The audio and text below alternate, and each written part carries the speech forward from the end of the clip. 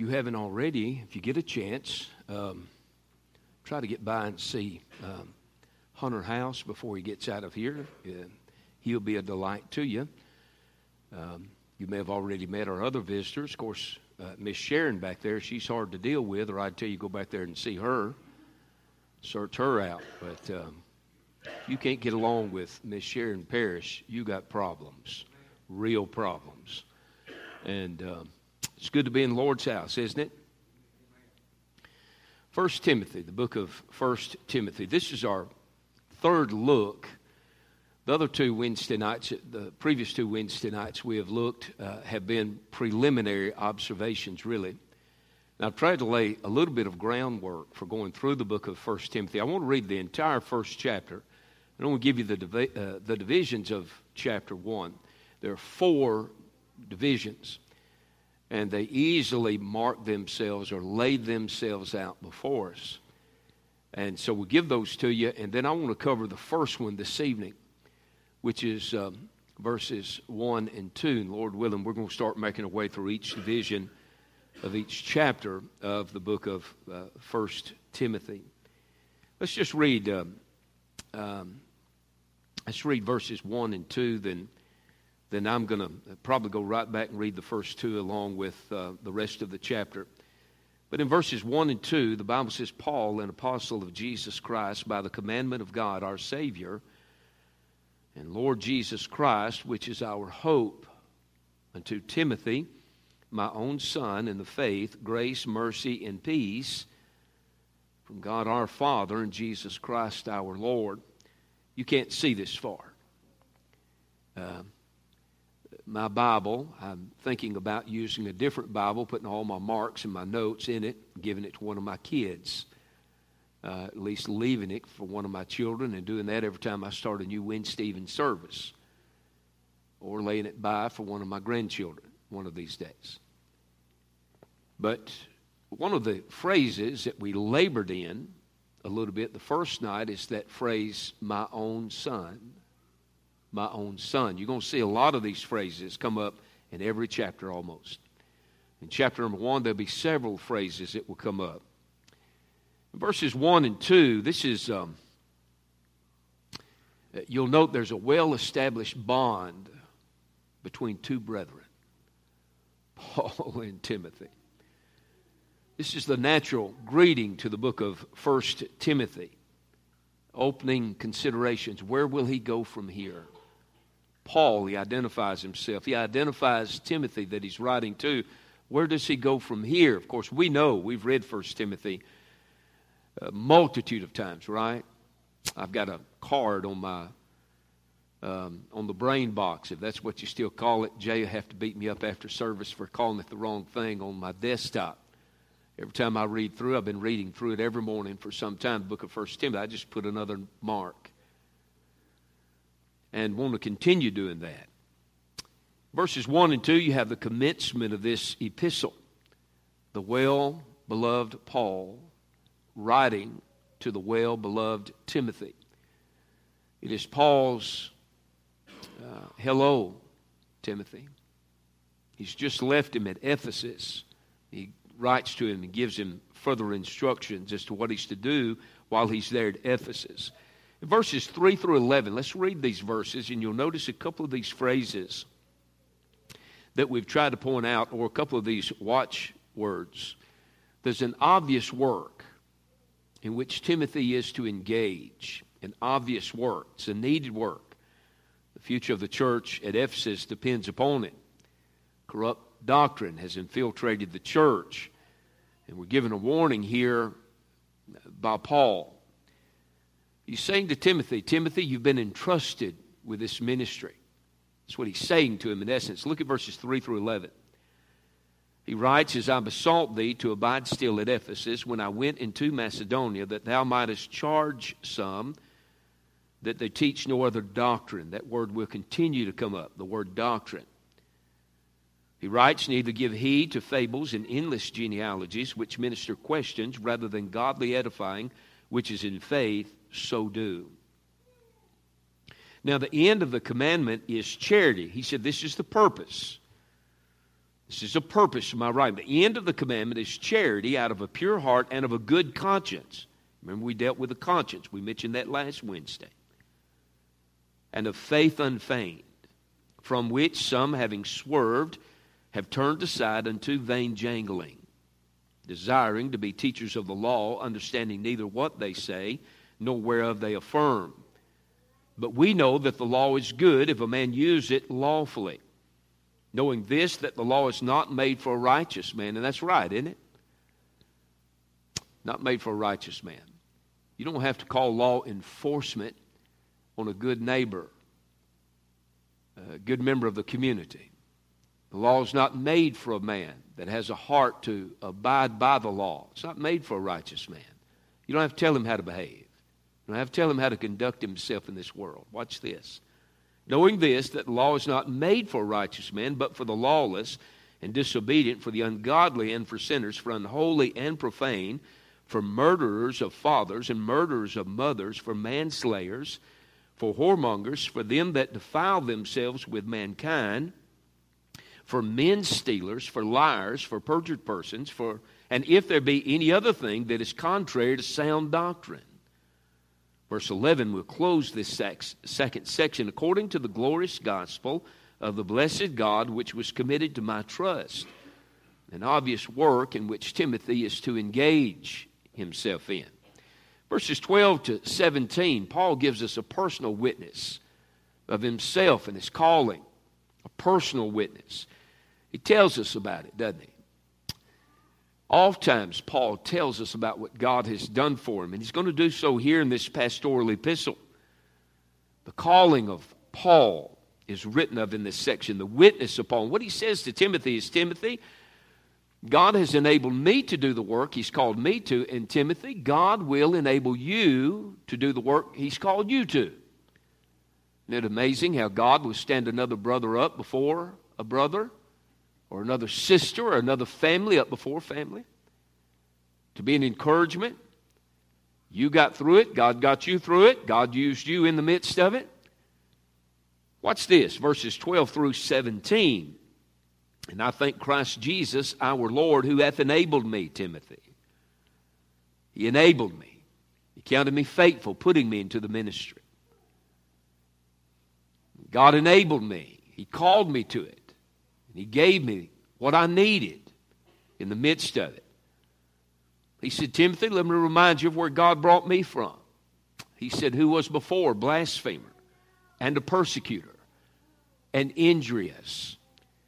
And I obtained mercy because I did it ignorantly in unbelief. I wonder how many of us could just stop right here and recall where God brought us from and shame ourselves and say, I did do that unknowingly. I didn't know that I didn't know. I didn't know it was against God. I didn't know it was against my own soul. I didn't know. Paul thought he was doing God a favor when he acted and caused injury to believers in the early days of the church.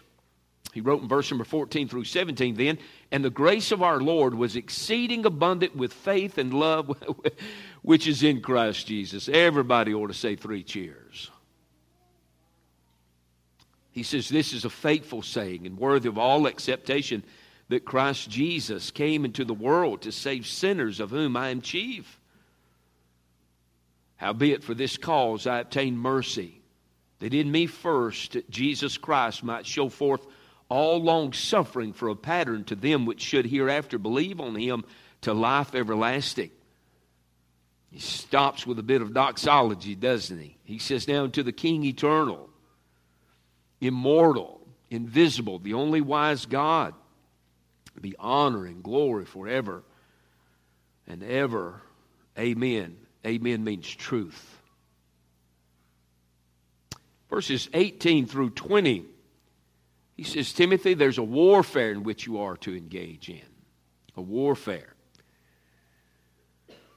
And he's saying, in essence, Timothy, may it be said of you, as I am soon to write in another year and a half, that you have fought a good fight. That you fought, Timothy. That you were, as Doug Jones has said for years, every preacher ought to be a cross between a mule and a billy goat, kicking at one end and butting at the other. kick Timothy, but Timothy. Do what is necessary to preserve the work. A charge is given to Timothy. In verse number 18, we'll read this again here before we get out of our introduction for this evening. He says, this charge I commit unto thee.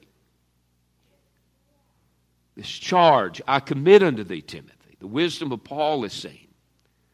And what he's saying in essence is, if he were talking to Timothy in our vernacular, he would be saying, Timothy, God has equipped you for battle. We don't always know. I'm doing tonight what I knew I was to do when I surrendered to preach. When my pastor asked me, when he asked me, do you know what God has called you to? I knew exactly what God had called me to.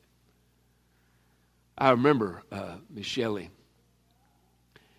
one evening, Aaron, before he went off to pastor, we were riding home and together.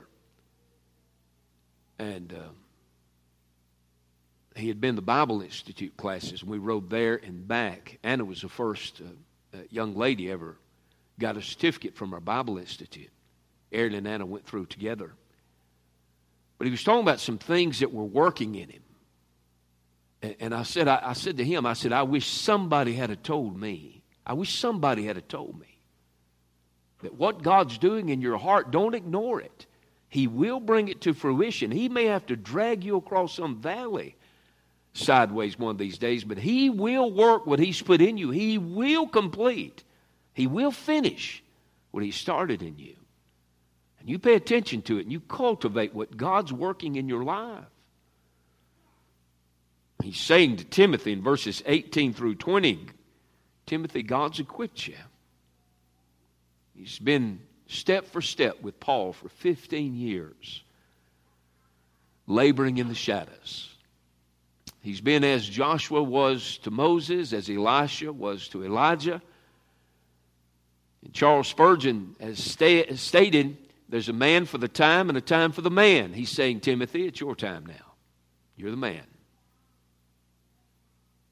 It's not Titus we need at Ephesus, we need you. They need you. You have a word. You have the demeanor. God's called you to it. Of course, this is the first of the 3 pastoral epistles we've come to in our Bible, and I've said some things really introductory to all 3 of the pastoral epistles, 1 Timothy, 2 Timothy, and Titus. We believe they were penned down, 1 Timothy, Titus, and 2 Timothy, within about a year and a half. They're the last 3 letters Paul writes before he dies, having his head taken by Nero for his faith in Jesus Christ. They're called the pastoral epistles just as sure as the Bible was written in letter form, each book of the Bible in somewhat of a letter form. So it was with 1 Timothy, the labeling 1 Timothy was given by man, of course. And it was not until the 18th century that 1 Timothy, 2 Timothy, and Titus were called pastoral epistles. We have in our Bible the Gospels. We have a history book, the book of Acts. It records a transitional period, especially for the Jewish people. We have the church epistles, right? And then we have the general epistles in the Bible. And then we have the revelation of Jesus Christ, the unveiling, the revealing of Jesus Christ. 1 Timothy, 2 Timothy, and Titus have been grouped together as pastoral epistles. And again, this did not happen, as far as any evidence we can get, this did not happen before the 18th century. Men were trying to aid other people in the studying of the Bible and understand what book fits where and why. 1 Timothy, 2 Timothy, and Titus were labeled pastoral epistles because of the great instructions it's given to the church. I gave you a lot of watchwords and phrases last 2 weeks. I want to give you 2 more. Let me show you something. Notice the word some, S-O-M-E. It's found 3 times in chapter number 1, and you'll notice these words as we go through 1 Timothy over the next little while. Look at verse number 3. It does not have a good connotation to it in the pastoral epistles, except for one time, unless I've missed one of them. Look at verse 3 of chapter 1. He says, as I besought thee to abide still at Ephesus when I went into Macedonia, that thou mightest charge some not all of them, some of them, that they teach no other doctrine. Look at verse number 6. From which some, not all of the church at Ephesus, from which some, having swerved, have turned aside unto vain jangling. Look at verse number 19 of chapter 1. Holding faith and a good conscience, which some, not all of them, Timothy, which some have put away concerning faith, have made shipwreck. And then he's going to mention two of them by name, Hymenaeus and Alexander. Go over to chapter number 4, verse number 1. Now the Spirit speaketh expressly that in the latter times some, not all, Timothy, but some shall depart from the faith, giving heed to seducing spirits and doctrines of devils. Look, if you will, at chapter 5. Chapter 5, verse number 15. And some, not all, Timothy, not all, for some are already turned aside after Satan. Chapter 5, the last two verses. 3 times you find the word some. Verse number 24. Some men's sins are open beforehand, going before to judgment, and some men they follow after. Verse number 25. Likewise also the good works of some, thank God, are manifest beforehand. And they that are otherwise cannot be hid. Verse number 10 of chapter number 6. The Bible says, for the love of money is the root of all evil, which while some coveted after, not all, which while some coveted after, they have erred from the faith and pierced themselves through with many sorrows. Then the last verse of the book, chapter 6, verse 21, which some, not all, Timothy, which some professing have erred concerning the faith. Grace be with thee. Amen. Then, of course, you'll find 3 times in chapter number 2 that word of 2 Timothy. And I think that's the only times you find it. 2 Timothy. Also, the word charge is a watchword. There's a lot of them. There's a lot of them in 1 Timothy. And I have a book for one of our men tonight. It's a handbook. I think it's one of the better ones out there. Robert Boyd put it together many years ago. And the brother I brought it for don't even know that I've been paying attention to his studying the Bible, and I want him to have it. And Boyd, for years, labored. He labored in putting together a Bible handbook and key words to look for in a book of the Bible or the books of the Bible. The other word I want to point out to you is the word charge. Except for one time in the pastoral epistles, it means a command. It speaks of a command. Watch this, right here in chapter 1, then we're going to get to these first 2 verses. Look at chapter 1, verse number 3. You'll find this word charge. Charge. As I besought thee to abide still at Ephesus, when I went into Macedonia, that thou mightest charge, command, admonish. Thou mightest charge some that they teach no other doctrine. Look at verse number 18 of chapter 1. This charge, this command I commit unto thee, son Timothy, according to the prophecies which went before on thee, that thou by them mightest war a good warfare. And then on over in chapter number 5, verse number 21, I charge thee before God and the Lord Jesus Christ and the elect angels that thou observe these things, without preferring one before another, doing nothing by partiality. Chapter number 5, verse number 7, back up to there, the Bible says, and these things give in charge, that they may be blameless. Now chapter number 6. Chapter number 6, verse number 13, I give thee charge, command, admonish you, hold you accountable and responsible in the sight of God, who quickeneth all things, and before Christ Jesus, who before Pontius Pilate witnessed a good confession. Then you'll notice in verse number 17 of chapter number 6, the Bible says, charge them that are rich in this world, that they be not high-minded, nor trust in uncertain riches, but in the living God, who giveth us richly all things to enjoy. Let's go back to verse number 1 and 2. Verse number 1 and 2. You notice in these 2 verses a well-established bond connecting brethren. a well-established bond connecting brethren.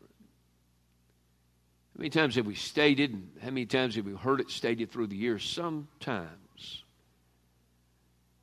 a man is saved by the grace of God and he becomes closer to his church family than he does his own blood kin. Used to, you couldn't hem him up and run him up in the church, the front door of the church. And now you can't run him off. He makes a connection to someone that takes them under their wing, if you will. And they become almost closer than a brother. This well-established bond connecting brethren, this natural greeting to the epistle, verses 1 and 2, these opening considerations. Here again is the commencement of this epistle. The well-beloved Paul and the well-beloved Timothy. Paul is well-loved by Timothy. Timothy is well-loved by Paul. He's saying, Timothy, hello. Just saw you recently. Left you in Ephesus. Hello. I couldn't tell you all of it, so I wrote it down for you. I'm sending it to you. There's Paul the aged, Paul the elder. There's Timothy the younger. Verse number 1. Paul, an apostle of Jesus Christ, by the commandment of God our Savior and Lord Jesus Christ, which is our hope. Paul the aged. He readily lets us know of his apostleship. He says, Paul, he calls himself here an apostle of Jesus Christ. The word apostle speaks of a sent one. There's a lot of old heads for years have believed that missionaries, that the word itself comes from the root of where we have if you do the etymology, do the study of the word, it comes from the root of where we have the word apostle. An apostle is a sent one. Our great apostle and high priest is Jesus Christ. We read that verse during our missions conference when we began it. I do want to say there are no modern day apostles. There is no Apostle Betty. There is no Apostle T.D. Jakes. There is no modern day apostles. There are none. I know there are many who claim to be, but we reject apostolic succession. Or if you choose to pronounce it apostolic, as some of our charismatic friends do. There are no modern day apostles. There's no Apostle Schambach or Copeland. There are none. We do not believe in apostolic succession, or again, if you choose to pronounce it apostolic succession. There are those referred to in the New Testament outside the 12 that are referred to as apostles, right? There's Barnabas, Acts 14, verse 14. There's James, the legal half-brother of our Lord, Galatians 1, verse number 19. Why are they called apostles if there are 12? Why? It's because they were sent to the station. God sent them. And the use of the word, the usage of the word magnifies that. They were sent of God to where they were sent, to labor where they were sent to labor. Of Christ's 12, they were witness to the teachings, the workings, and the resurrection of Christ. Now, I know what you're thinking. I'm going to give you my take on it. In Acts chapter number 1, why did the 11, after Judas Iscariot had gone out and hanged himself, the Bible says, why did they cast lots? Which casting lots, somewhat like it's not casting dice, throwing dice, but it was similar to it. Why did they do that? Well, I think, number one, they got the cart before the horse. Now, you don't have to believe that, but I hope if you do believe that if you don't believe that, when you get to heaven, I hope Gabriel slips up beside you and says, you know what that preacher said was right, don't you? They felt because 12, there were 12, and one proved to be a devil. Judas proved to be a devil that will replace him. God will always have His replacement. Now, that does not mean that God cursed Matthias. I believe He blessed him. When the lot fell to Matthias in Acts chapter number 1, God blessed all the apostles. As a matter of fact, He blessed all of them. But I'm convinced they got ahead of God on that. Now, you may not believe that. There's been a lot of debate on Paul and his witness to the resurrection or the resurrected Lord. Let me give you some places. In Acts chapter number 9, of course, on the Damascus Road, the Lord spoke to Paul, didn't He? He said, it's hard for thee to kick against the pricks, the goads. He said, every time you kick, it hurts, doesn't it, Paul? You had a gospel witness. Probably had a gospel witness before the stoning of Stephen, but for sure at the stoning of Stephen. Stephen utters words similar to our blessed Lord. Father, forgive them. Don't lay this to their charge. Only a Christian can do that when you're taking boulders, trying to crush his brains out of his skull. Only a Christian can do that. Only a Christian can give his last morsel of bread to a hungry man, knowing he has nothing to eat himself, and thank God for the privilege. So on the Damascus Road, let me give you some other references, and you'll be making your way to 1 Corinthians 15 and Acts 18, verses 9 and 10. Also in Acts 22, verses 17 to 21, and Acts 23 and verse 11. When I was a young preacher, preaching revivals, I used to preach a lot from Acts 23:11 on, it's going to be all right. That's what the Lord told Paul. Let's read verses 1 through 10 of 1 Corinthians 15. This is our resurrection chapter in our Bible. 1 Corinthians 15. Moreover, brethren, I declare unto you the gospel which I preached unto you, which also ye have received, and wherein you stand, by which also ye are saved, if ye keep in memory what I preached unto you, unless you have believed in vain.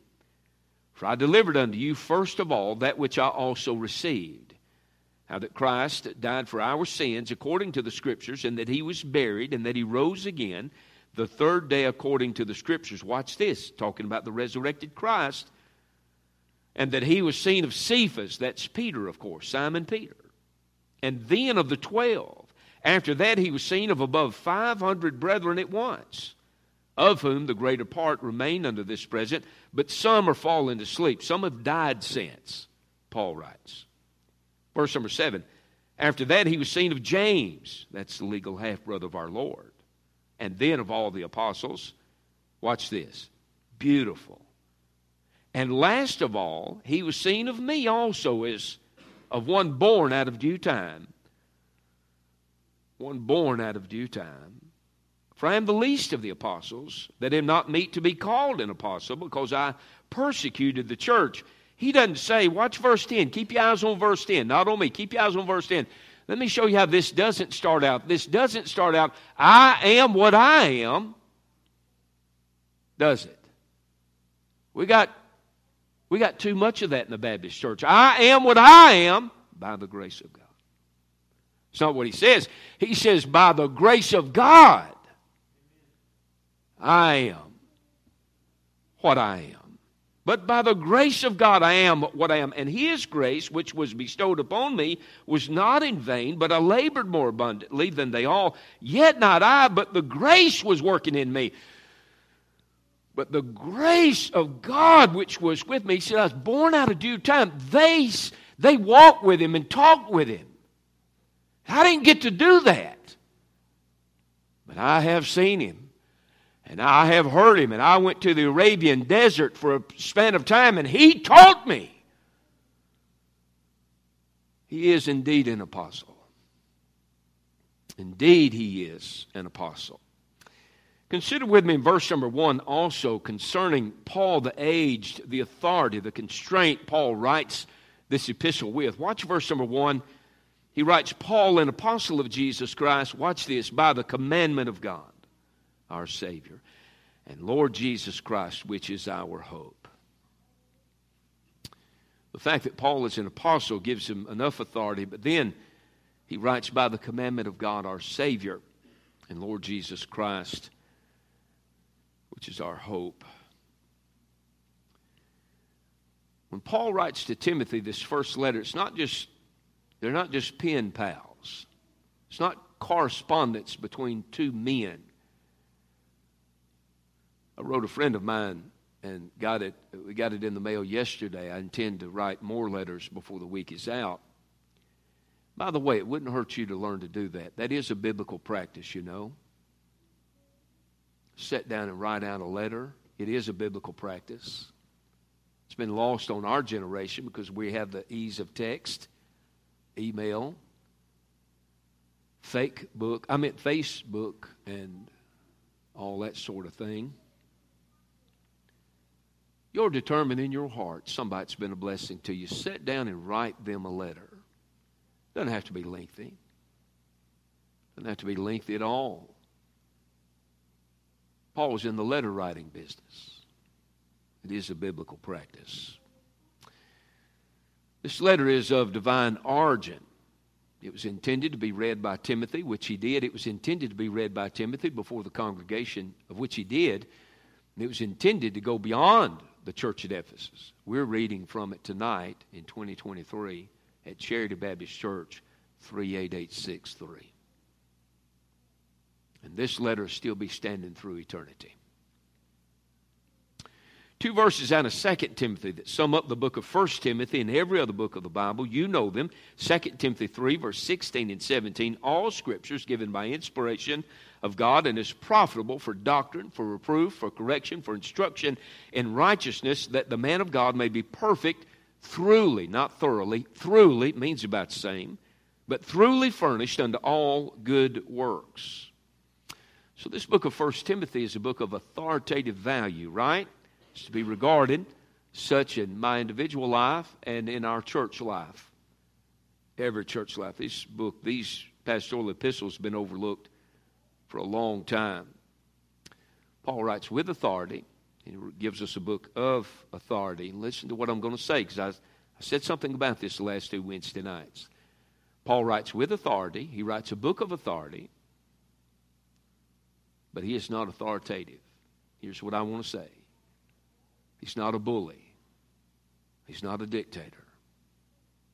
You remember we pointed out the first evening, the language of 1 Timothy, 2 Timothy, and Titus have a tone that's different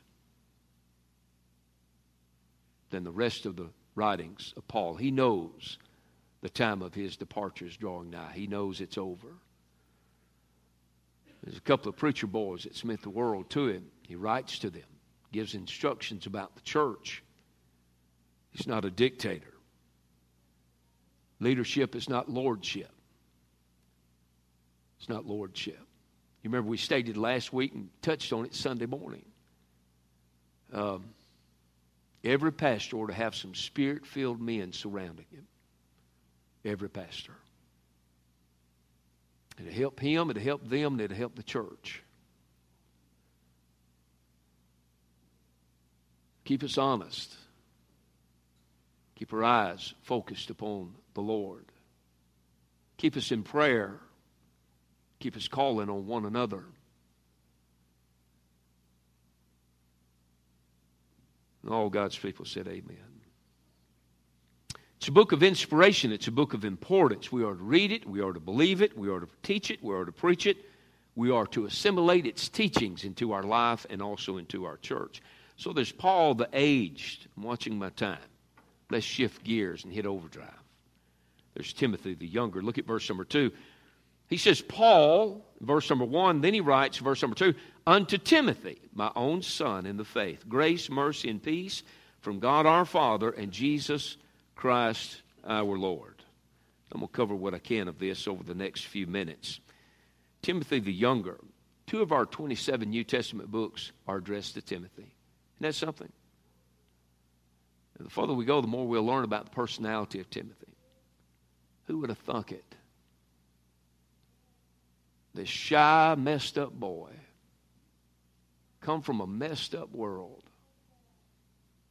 Who would have thunk it? the Spirit of God would have the Apostle Paul, our theologian in the New Testament, write 2 epistles that would become 2 books in the New Testament canon of Scripture. A total of 8 of our New Testament books are addressed to individuals. You remember the book of Luke is addressed not to some church somewhere, not to the saints scattered abroad, as James wrote in his general epistle, but he addressed it to Theophilus. You remember that?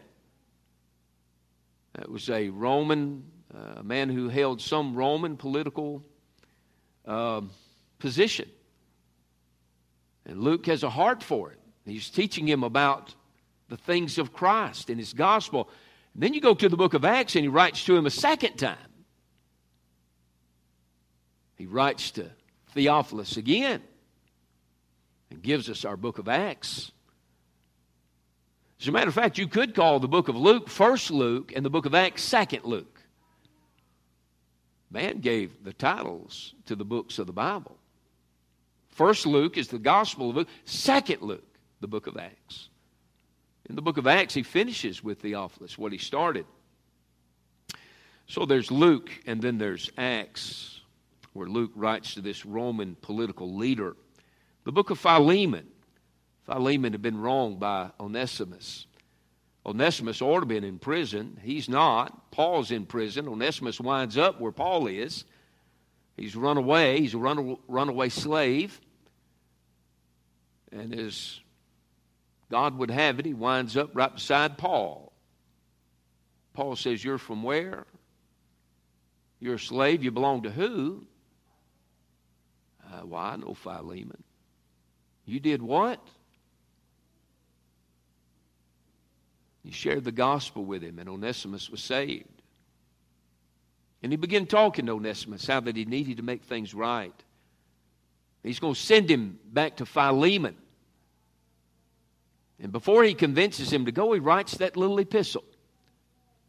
He seals it up and he hands it to Onesimus and said, "When you get to him, give him this for me." He said, "You go fess up. You do what you can to make it right."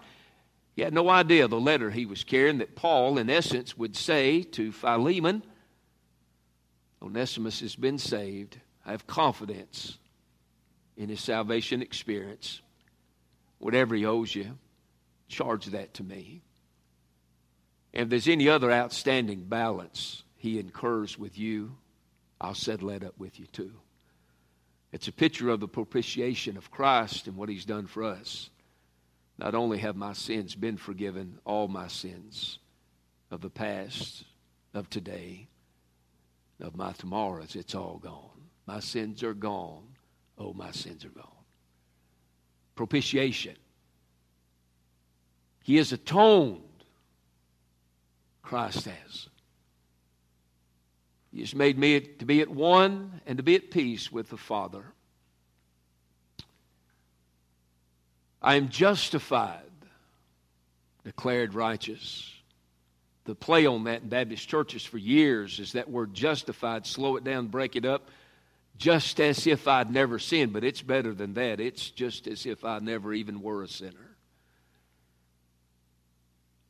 Now that ought to make a Lutheran want to shout.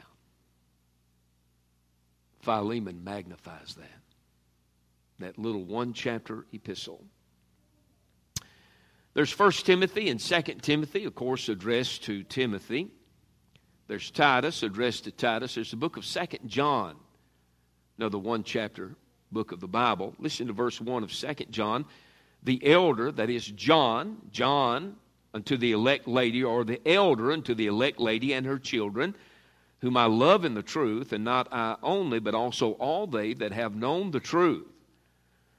2 John is the only book in the Bible addressed to a woman. You say, "Well, Ruth is named after a woman, and Esther." I didn't say that. What I said was, it's the only book of the Bible addressed to a woman, to the elect lady. So John addresses it too. Tradition holds that the woman written to was Martha of Bethany. You might be familiar with her brother. His name's Lazarus. Her sister, her name's Mary. Tradition holds that. We don't know for certain. I'm inclined to believe that to be the case. Some hold that this was John's sister-in-law because of the last verse of the little epistle. Some hold that this elect lady written to was a church. It's interesting, the word lady. The elder unto the elect lady and her children. The word lady there comes from the Greek word Kyria. It's translated lady, and it's also translated Martha. There's 3rd John. 3rd John was written to a fellow by the name of Gaius. We're a couple of minutes after 8, and I'm going to close. God knows what He's doing. He knew what He was doing when He put this book together and left it for us to glean from and grow. Paul and Timothy, these two men, they have a bond connecting them. And the bond is Jesus Christ. I've said this over the last few years, several years, however long. You know it to be so, don't you? The bond that connects all of us, any of us, tonight is the cross of Christ. I'd have never met Ray and Rita Shelton had it not been for Jesus Christ.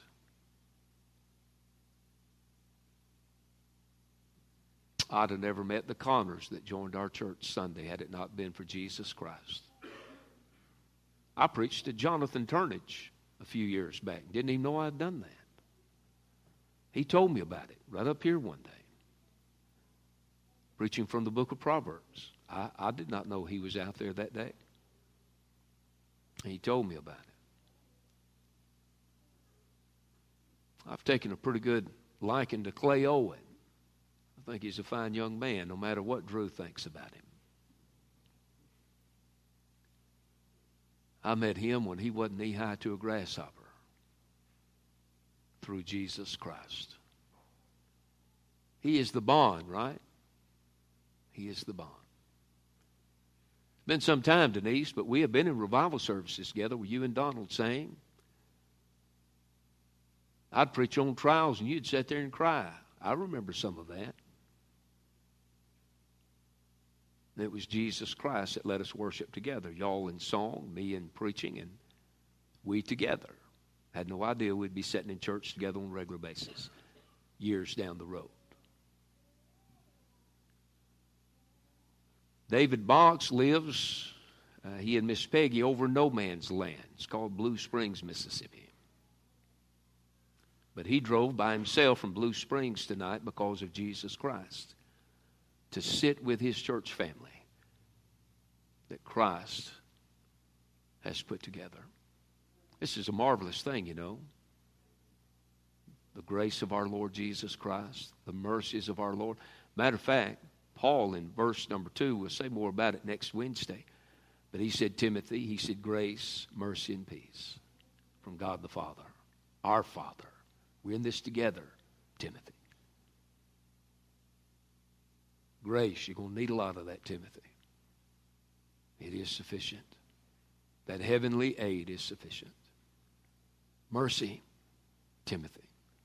When you're overwhelmed in the labor, when the devil has got you, God has mercy for you, Timothy. Peace. Peace.